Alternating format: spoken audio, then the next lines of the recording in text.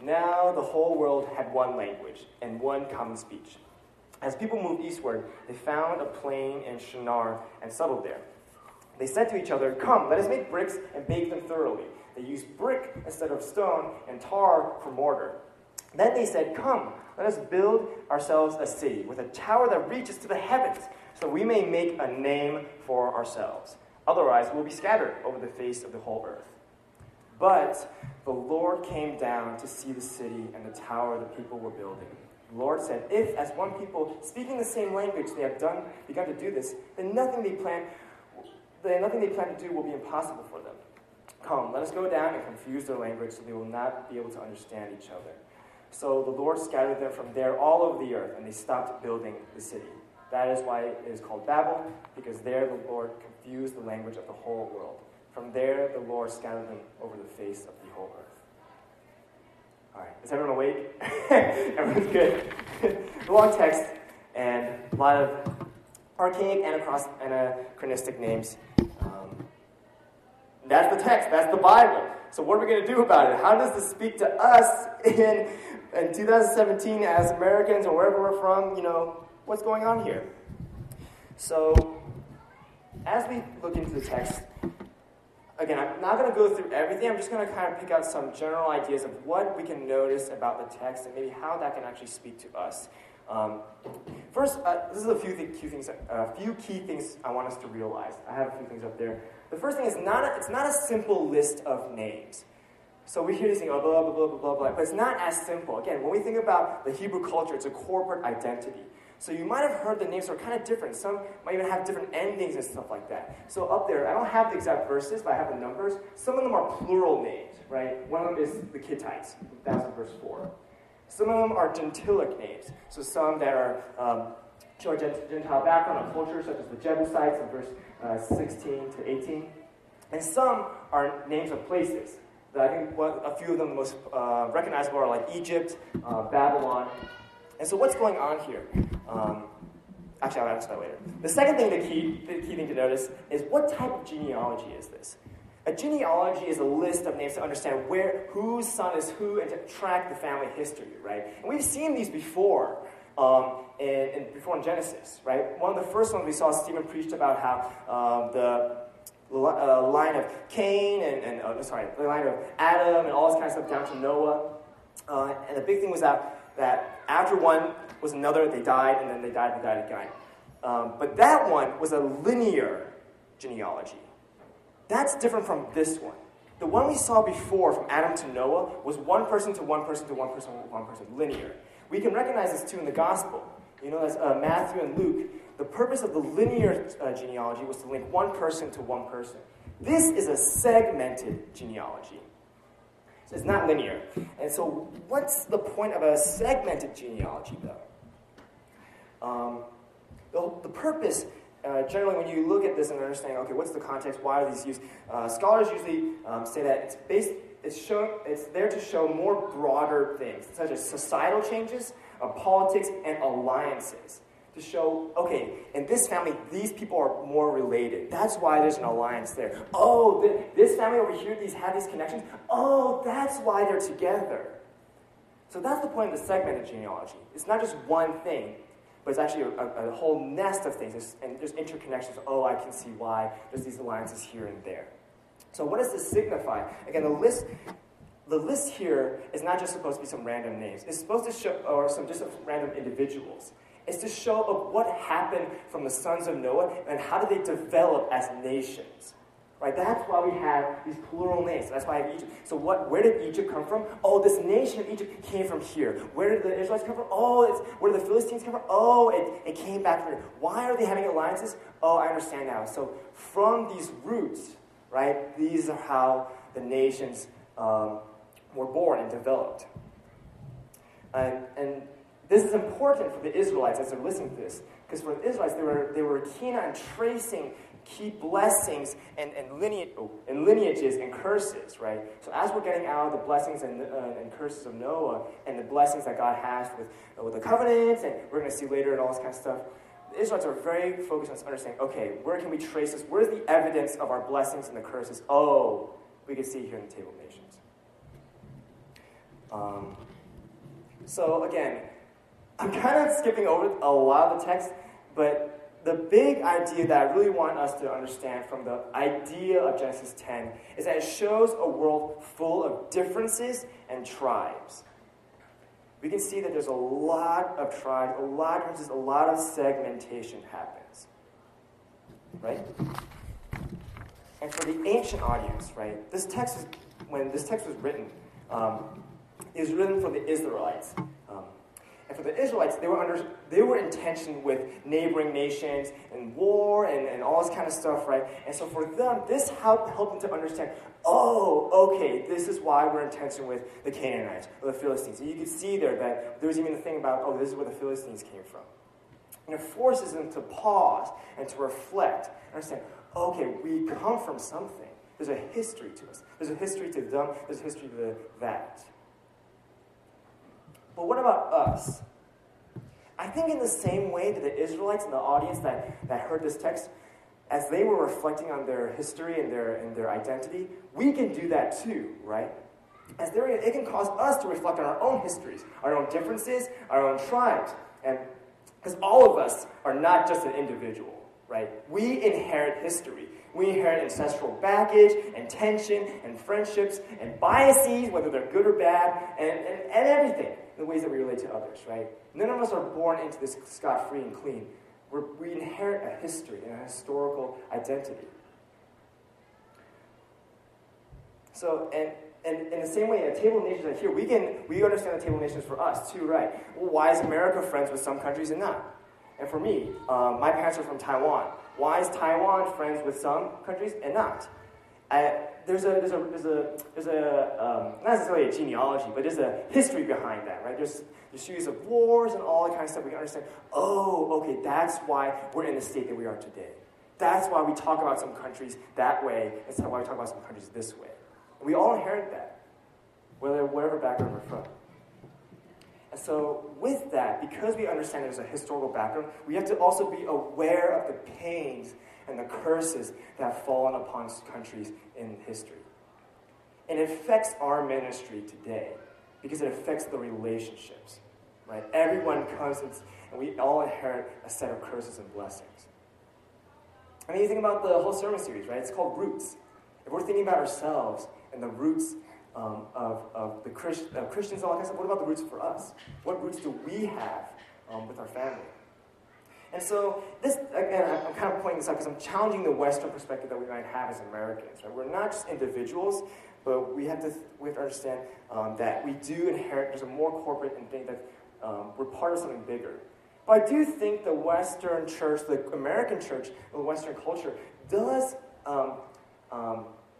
challenge this idea in the sense that we're not defined by our identity just because I'm Taiwanese, right? Or just because you're this or that, right? So we can find this kind of mix of understanding, okay, I do have a history, but I'm not totally defined by it. I have to recognize it, but maybe there's something I could do about it too, right? So all these kind of things, as Christians, we have to be cognitive of the fact that, yeah, we inherit history. All these kind of the histories, and everyone comes with a story, right? So I think I have just a slide. Basically, I'm just saying that if there's one big point that I really want to see about Genesis 10 is that it helps us to really understand and focus on historical identity in a world full of differences and tribes. We all have a historical identity in a world that's very segmented. So Christianity Today is like a magazine I read. I love it. It has a lot of good information. And so one of them, when they're talking about missiology and doing missions and reaching the lost, there's an article that came out about the self-awareness of culture. When we're thinking about going out there and reaching people and all that kind of stuff, we have to think, okay, what's their culture like? You know, what's the culture of the other? We often forget that we also have a culture too. We bring a culture, and that's why the article talked about the self-awareness of a culture, and to reflect, okay, what is my history, what is my baggage? And that maybe the ways that we understand family, food, church, is not exactly for granted, but there's a lot that we do take for granted. The article used a funny example. How many of us grew up reading Dr. Seuss? So I think I have a picture of. So this is one of the classic ones, right? Green eggs and ham. If you guys don't know, Dr. Seuss is this writer of a children's playbook. He like does a lot of rhyming. He has kind of like goofy pictures and goofy guys. So this is kind of like a staple in American culture, I guess. And so the article basically, the story of this book, the whole idea is that one guy is called Sam I Am, and he loves green eggs and ham. See, already rhyming. And so the whole story is about how Sam is trying to convince this other guy to eat the green eggs and ham.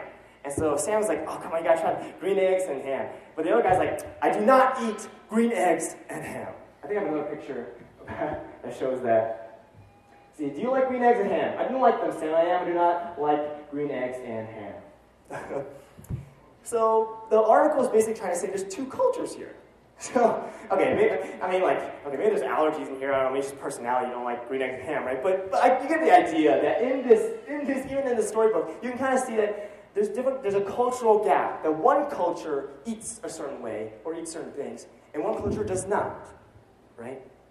And so there's a whole squabble between the two. Sam wants to eat it and all that kind of stuff, right? But I just wanted to use that as a lighthearted way to show that we do have differences. We all have differences. Things that we take for granted for food, for breakfast, what you guys ate even today, might not be normal. Might not be normal for me or for you or for the other people, right? Even in this church, right? I'll tell you a funny story. Right now I'm part of a missional family that meets on Saturday. Before that, I was leading a missional family on Thursday at my place. And so the way that we do it on Thursday nights is that one person would bring a dinner. So it's just kind of say to divide it up and have each person bring their food. And they could choose the food, so we could try different things. And so one of our attendees back then, she brought just like Chinese food, because I think she's from a Taiwanese background. Taiwanese or Chinese. And so she brought fried rice, all this kind of stuff, classic Chinese dishes. And so we're eating the dishes, and it's great and stuff like that. And one of the other guys, he's eating all kinds of stuff and says, wait a second, does this have pork in it? Oh no. That's in my head, like, oh no. So we don't know. She doesn't know either. She just ordered it, right? So we grab the bag, we look at the receipt, and on the receipt it says, oink oink fried rice. Oh no!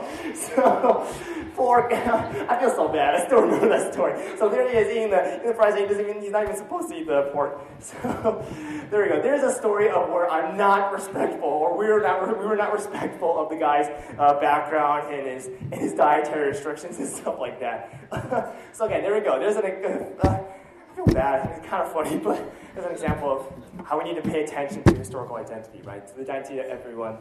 Even their dietary restrictions, all that kind of stuff. So that's the big idea of Genesis 10. And now I want to move to Genesis 11 and show how actually these two stories are actually pretty interconnected. So we're going to go back to the text. We already read it.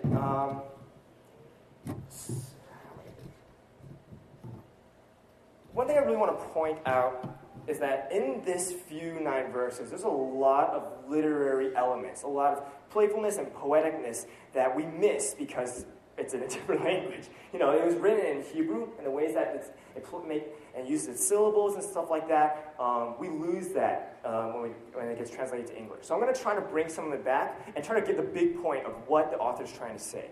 One thing I want to note right away is that this story has a clear rise and a fall. If you guys remember Stephen's sermon on the flood, he made a big point about how in the midst of the flood, there's a centerpiece. How the flood started, and then chapter 8, verse 1, it says, God remembered Noah, right? Or something like that. And so that was the peak, and then the flood subsided, right? And the whole point of the story and the literary elements was to focus on the peak, that God remembered Noah. There we go. So there's a similar thing here where there's a rise and a fall, and to focus on the peak. So let's start to understand. Let's dive into the text and see what's going on here. So right away we understand. Sorry, lose my train of thought. In this first section of the text, the story is pretty straightforward, right? We see these people get together and they want to make a tower. But what I really want to point out is I want to point out a couple of things. First, in this verse right here, it says that as the people moved eastward as one people together, they found a place in Shinar and settled there. Okay? That's going to come up later. And then they said to each other, come, let's make bricks, all this kind of stuff. Let us build ourselves a city with a tower that reaches to the heavens, so that we may make a name for ourselves. Otherwise, we will be scattered over the face of the whole earth. So this is kind of the first half. So in this first section, what's going on? The reason why I bolded the settled there is because it connects back to Genesis 9, verse 1.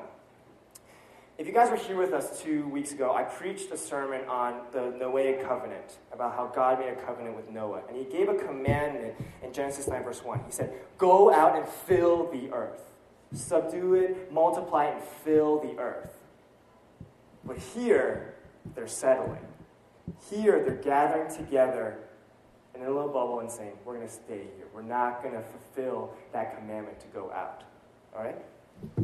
So it's pretty clear here how there's a lot of pride here. But I want to show that it's not just a pride thing said that they want to make a name for themselves, but it's also a disobedience to God's commandments. And so from that disobedience, they start to build an identity around man's name. Let's make a name for ourselves, and they put their identity in the man's name and ability. And from that, they believe that, okay, from our name, we can have security, we'll have recognition, and we'll be okay. Actually, can we go back to the text really quick? And there's an idea that there's a sense of fear, too. At the very end, they say, otherwise, if we don't build this name, otherwise we'll be scattered over the face of the whole earth. So they're trying to find, because of the fear and anxiety and the pride and all that kind of stuff, they're trying to say, okay, we're going to put our security in our name. We're going to put our security in man's name and what we can do. Let's build a tower together. So that's the first half. And so now I want to jump into the second half. And the peak is right here in verse 5. But the Lord came down to see the city and the tower. So we have this uprise of man, but now we're going to see what the Lord does at here. The Lord comes down and looks at this. Let's just read it again, and then I'm going to go to the next slide. But the Lord came down to see the city, the tower people were building. The Lord said, if as one people speaking the same language they have begun to do this, then nothing they plan to do will be impossible for them. Come, let us go down and confuse the language so they will not understand each other. We can go to the next slide. So the Lord scattered them from there over all the earth, and they stopped building the city. That's why it's called Babel, because there the Lord confused the language of the whole world. From there the Lord scattered them over the face of the whole earth. We go to the next slide. I just kind of want to talk about how in this second half, there's multiple levels of irony. Multiple levels. And this is where some of the literary stuff comes in. First of all, there's parallel verses. I think this makes sense. If this doesn't make sense, basically you want to look at verse 1 and verse 9 and see that they're the same thing. They're talking about the same thing, right? All the earth has one language. And then verse 9, confuse the language of the whole earth, right? So that's kind of like starting at the beginning and the end. They're parallel. And then verse 2 and verse 8, they settled there. They scattered there. There's an idea of movement and a verb there, right? Verse 3 and verse 7, come, the man says, come, let us make bricks. And verse 7 is God saying, come, let us confuse. And so I didn't include the entire table. There's a whole like, you could look through it all. But you can understand that it's parallel verses because it shows a reversal of what man is trying to do, and then it comes right back, right? Even the syllables sounds are reversed. Again, I haven't taken Hebrew yet. Talk to me in a few months after I understand Hebrew. Or you can talk to Dan, you know. So one thing, I was reading the commentary, reading the articles and stuff like that. So I just want to show one thing that I thought was pretty cool. The two commandments, the two things that they say, the proclamations, right? The man says, let us make bricks. And in Hebrew, I don't know if I'm going to pronounce it right, but it says, Nilbena levenir, right? Let us make bricks. But God says, Nabela, let us confuse. So I don't know if you can see, I bolded the sounds, the syllables. So LBN, let us make bricks, becomes NBL, let us confuse.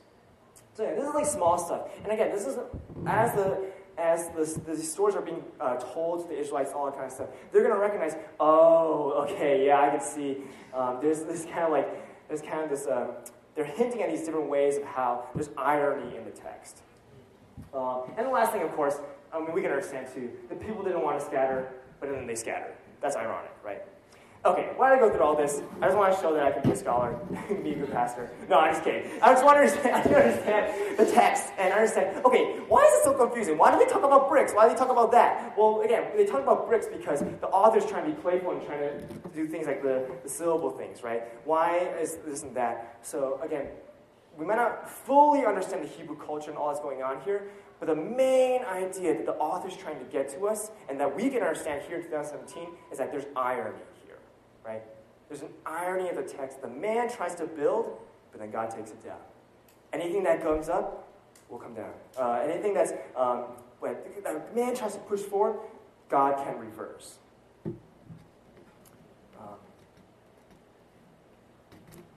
And it's the idea that why would God reverse it? Well, God will not let unchecked hubris, He will not let sinful hubris go unchecked. That's what I want to say. So after a while, God will let it go, but at a certain point, God's patience will end and say, I will not let the sinful hubris go unchecked. And He reverses and He brings it back. And so because of man's sin, the language is confused. And so you guys couldn't understand me in the beginning. Because of that, there's a fragmentation, right? Man is scattered. And something that's so fundamental as language now divides so many of us. It divides even the church. We have English services or Spanish services or Chinese churches, and so we even feel the ripples of the sin that happened here and how that sin fragmented us. It also proves the fact that God gets the final say. This text shows that no matter what man can do, God gets the final say. No matter how big the tower you build, no matter how big the city, no matter how powerful man is, God gets the final say. It's funny, it's like even in the text, man builds this super high tower, but the text says the Lord still had to come down. And no matter how high we build, the Lord still has to come down to meet us wherever we go. And if anything, this also explains the scattering of Genesis 10. So I know chronologically, again, as Westerners and as an American myself, we like to read things linearly, but Genesis 10 and 11 kind of pair up. And so often, when we look at this text, the scholars believe that Genesis 11 explains why Genesis 10 has all these different scatterings, of why things go out and all this kind of stuff. I think a good parallel is, if you read Genesis 1 and 2, it's the same creation thing, right? It's the same creation story. Sorry. But Genesis 1 goes through it, and then Genesis 2 goes back and kind of explains it more, and maybe in a more detailed perspective, all that kind of stuff. That's kind of the same idea. How Genesis 11 explains why there's segmentation, why there's so many different tribes and differences back in Genesis 10. So that's very important how they're very interconnected. That's what we're saying. Okay, yeah. And sorry, I forgot what was the next slide. Oh, yeah, here it is. So this is the big point I really want to show. What can we learn from this? Well, it's up there on the slide. That when we put our identity, our primary identity, in ourselves, into man, into tribes, into all these different things, it's going to cause division. It's going to cause fragmentation, right? If we have that pride, it's just going to divide us even more. And the biggest division that we see in this text is between man and God. And man wants to put himself so high. It's sin, and it divides him against God. And I think the big idea, the big lesson that we can learn here is that God desires for us to put our primary identity in God and God alone. God desires for us to put our primary identity in Him. I'm not saying we just forget about anything. About your skin color or your culture or your parents or anything like that. That is all part of you. That's all important. So we're not going to forget about that. But all these things, they must be secondary to a primary identity that's found in God and obedience to God. Right? So God doesn't wash away your culture and all that kind of stuff, but God just transcends it. He's first in it. And if we don't, though, right, if I put my identity as a Taiwanese Asian American, if I put my identity as a millennial, or whatever we want to say, right, it's it's only going to cause pride. It's only going to cause division. It's going to only separate me from you. It's only going to cause me to sin against you guys and anyone else who's not of my little group and bubble, right? We're going to build towers. We're going to build cities. And think that we might even think that we're praising God. Wow, like, look at this. Look at how great things I can do for you, God. But if we're putting ourselves, or putting our power, our ability above God, then we fail. And we're not worshiping God, we're worshiping ourselves.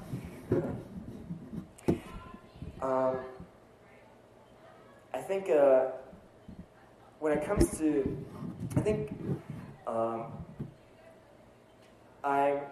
because of my background, I have connections to the Chinese church. And so I kind of have this kind of interesting tension, and I don't know if some of you guys might share this too, of how at Mosaic, I love the vision. I'm here and I'm serving because I want to see God's kingdom be filled with diversity.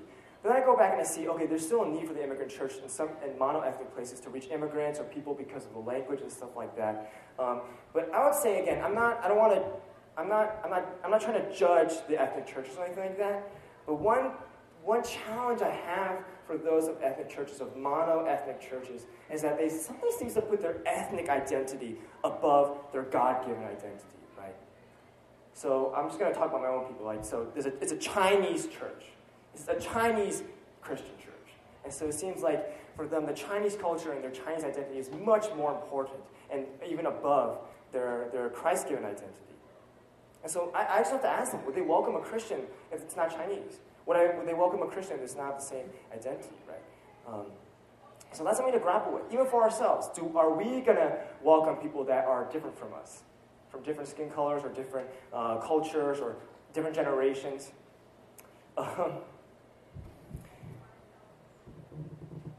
It's tough, and even we struggle with that as Mosaic.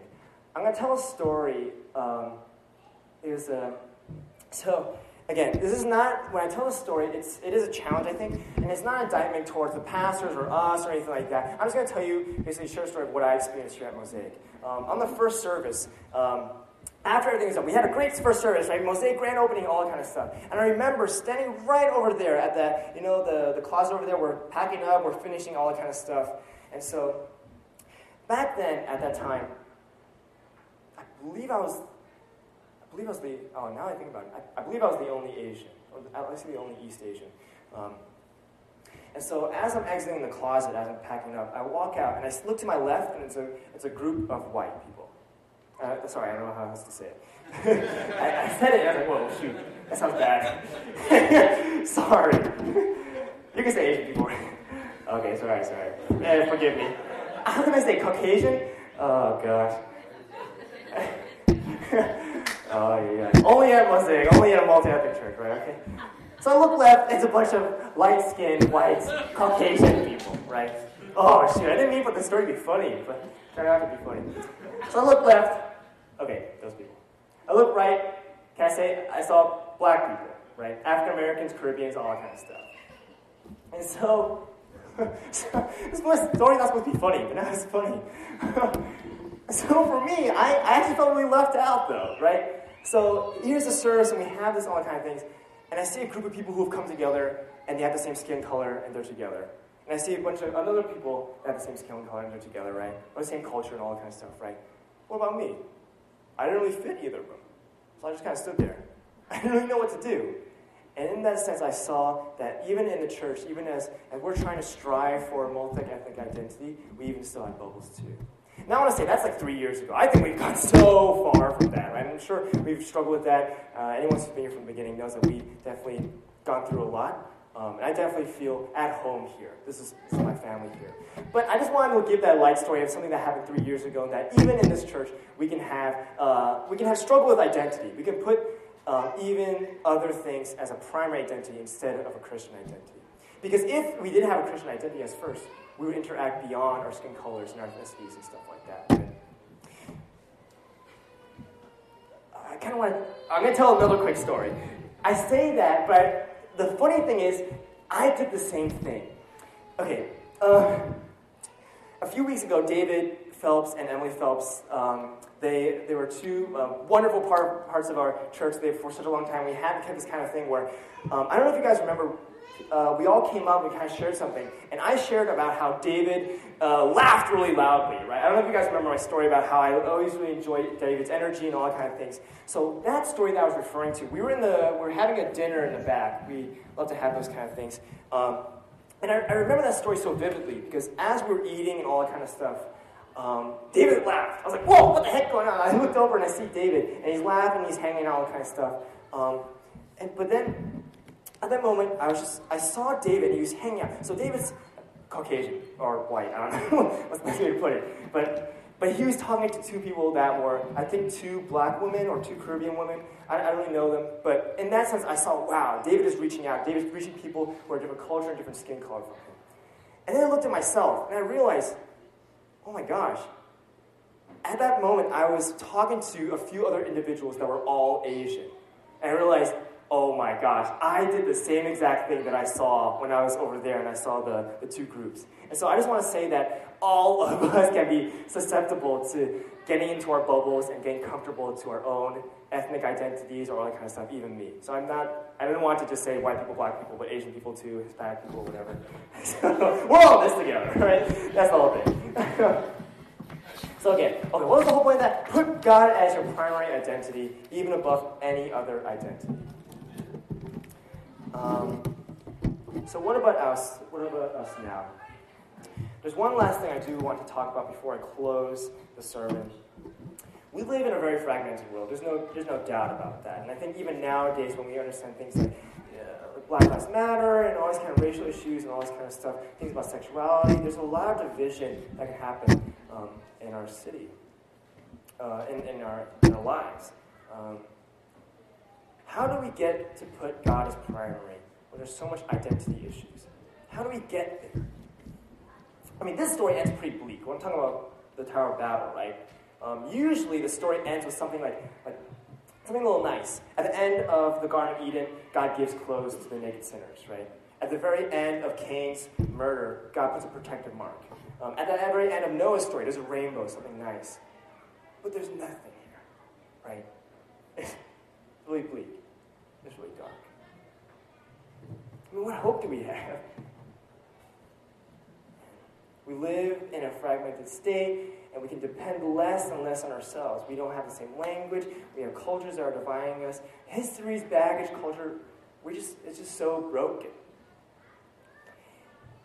And so when we're in this fragmented world and all these kind of divisions, what hope do we have? What about the one Creator God who speaks all languages and permeates all cultures? What about the one God who can reach all different types of people, no matter your language, no matter your background, no matter your culture? In order for this to work out, in order for God to bring his people back to him, God needed to break some hard walls down, literally and figuratively in our hearts too, right? And so when God broke the people, when God breaks people apart, all these people now, they can't depend on their culture anymore. They can't depend on their tribes anymore. They can't depend on when it comes to man. The only thing they can depend on is the one God who can connect all of them. Is the one God who can unify all of them, who can speak all their languages, right? But how is he going to do that? How can he unify us all? And we're spread out with all our cultures and languages. Well, what did God do? Well, God stepped into the world, right? God stepped into a culture. God stepped into the language. He spoke Aramaic. He spoke Hebrew. He spoke Greek. He became one of us. And he loved us. He loved all types of people. Not just the Jews, but the Samaritans and the Romans. Not just men, but women too, and children. And he fully proved his love for us by dying on the cross. For people of all cultures. He proved that love by dying on the cross. He broke his body and took all the curses. All the curses that were here that we read, the curses that we'll see in the rest of the Bible. He took it all upon himself. Why? So that we could go back home. So we can finally have our primary identity back as in God and Jesus. Right? We're entering one final new tribe. And it's the identity of Jesus. And so if we want that, if we want to put our primary identity in God, we're going to need to be broken too. Because all of us have pride, right? All of us have ways to put other things as a primary identity instead of God, right?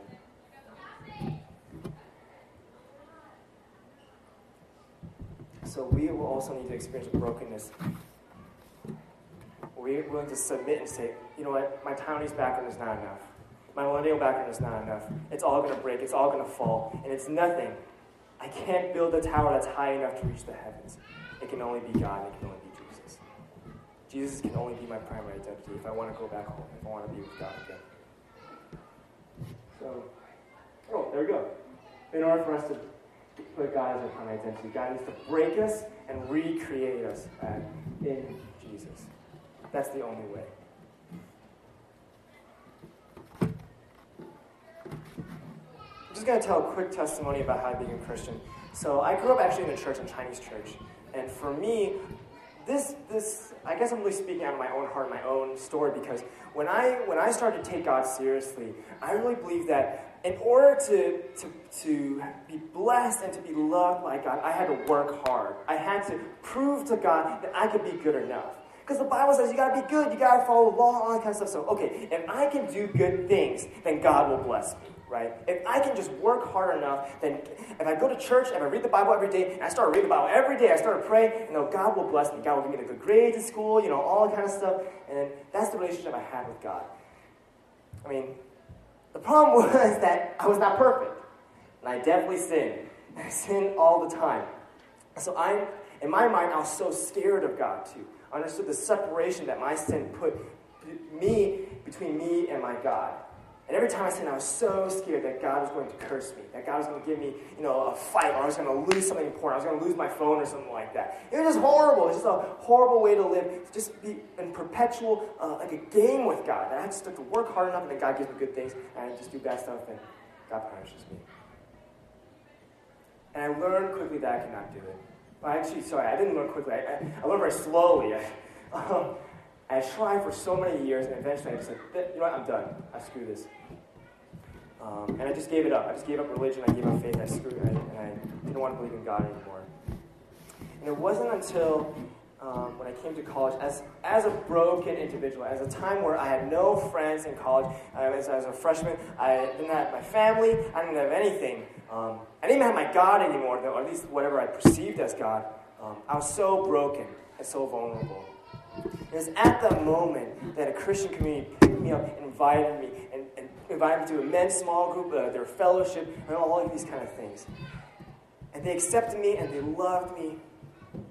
Even when we talked about our backgrounds and all this kind of stuff. And it was there when I finally understood the gospel. That's not by my own ability that I get into heaven, but it's my identity in Jesus. That if I put my primary identity in Jesus and what He's done and the grace that He's done, the grace that He has for us, that's the way I can get the blessings of God. That's the way I can be with God again. And all those curses that were put on the cross for me, so I can be free. And so that's the gospel, and that's the story for not just for me, but for all of us. So wherever you are, if you're a Christian, I hope that refreshes you to understand that your primary identity is freedom. It's for you guys. You don't have to chain yourselves to a law anymore, that we have our primary identity in Jesus. And if you don't have your primary identity in Jesus, I would offer that there is freedom in Christ. There's freedom that you don't need to hold on to these all this baggage and all this kind of stuff, that you can surrender it to Jesus and Him alone. But it does require us to be broken. It's to surrender all these secondary identities. So, as I close up, I just have some application for us. Okay, there we go. So if you guys should have one of these response cards. If it's your first time, we'd love to get to know you, and you can fill it out. But what I really want to focus on right now is the back. And so there's prayer requests, things to get involved, but on the top left is these different application points. So again, I don't ever want us to come to church and just have a good time and then just forget everything. But I want us to be changed. I want us to go out there and be commissioned by God to live a holier life, a life that's closer to God. So I have these 4 ideas. You guys are not limited to it. If you guys have other ideas, feel free to go forward. These are 4 ideas I want to give to you guys in response to Genesis 10 and 11. First thing is I will learn about my own background. It doesn't seem that spiritual, right? It's not like read the Bible 10 times a day or anything like that. But I do think that if we want to be really stepping into our identity in Christ and understanding, stepping into ministry, all that kind of stuff. Part of that is understanding, how does my ethnic identity, how does my background, how does that relate to my identity in Christ? And how does my identity in Christ fill and change and challenge all these identities? And so for me, I had to understand, what's my Taiwanese background? Where do I have tensions? Do my parents have tensions with certain people? Because that's going to affect that if I talk to maybe a Chinese person or a person from China, I have to keep this in mind that there might be baggage, there might be ethnic baggages or tensions that Taiwan and China might have, and I have to keep that aware, right? So for all of us here, to understand our own background is good for us when it comes to relationship and to loving other people, and to really understand how God can transform our own identities too. So that's the first thing. Kind of like the idea of Genesis 10. Second thing is I will reflect and repent of my identity idols. And so this requires some reflection to think, okay, what am I prioritizing right now? And just to even notice the ways of what you have in your life. What apps do you have? What are the things that you put on your walls? What are your posters? What do you post about on Facebook? All these kind of things will show that what do you put your identity? How do you dress? What's all this kind of stuff, right? And to understand that, again, these identities are not necessarily bad, but are they primary?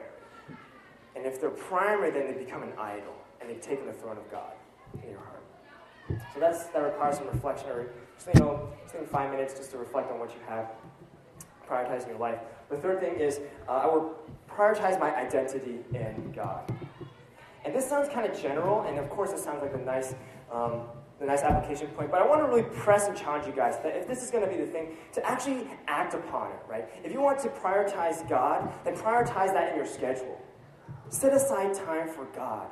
Think of ways how God can affect your work life, your family life, your this life, all this kind of stuff. So when I say prioritize your identity in God, how does God permeate into all the lives that you have, and how do you put Him first within your schedule, within whatever you're doing? And the last thing is, I will listen to someone different from me. We don't live in a time of Genesis 10. We live in a time of post-Matthew 28. Post-Acts, right? Of where the church is out there and we're bringing all people, all nations back together, right? And so, I think as Christians, we need to grow in our ability to navigate culture, navigate division, understand that God loves people that are different from us. And that's hard, right? That's hard that people have different cultures, right? Different ways of valuing things. So one of the best ways I want to suggest to you guys is just to listen to someone. Ask them questions. What's important to you? What's your background? Well, where did you grow up? All this kind of stuff, right? Just to listen and to understand the perspective of another person. And that will be able to grow the relationship, into, I don't know, something good. So those are my application points for us today. I pray that we would all, no matter what part, whatever culture you have, that you'd be able to be refreshed today to know that, whatever background you have, Jesus loves you so much, and He'd love to be your primary identity. So let's pray together. Close the sermon. Father God, we just want to come before you, understanding that you're a holy and good God, that you desire to be with us again. And in order to do that, you need to break us. You need to, just like you broke me, God, just like you broke me and you humbled me to understand that I could not get to heaven by myself, that I needed the grace of your Son in order to go back, in order to go home. So I pray for humbling for all of us. I pray for a breaking of our heart to understand the idols that we placed in our hearts, and we repent of that. And not only say no to that, we'd say yes to you, God. I pray that we put you as first and foremost in our lives. That would challenge the ways that we act, the ways that we schedule our schedules, and God, to really just to understand you and to put you first everywhere, God. Would you forgive us the ways where we haven't, and to help us to work towards being a redeemed, new, final tribe that puts our identity in your Son alone. We love you so much, Lord. In your name we pray.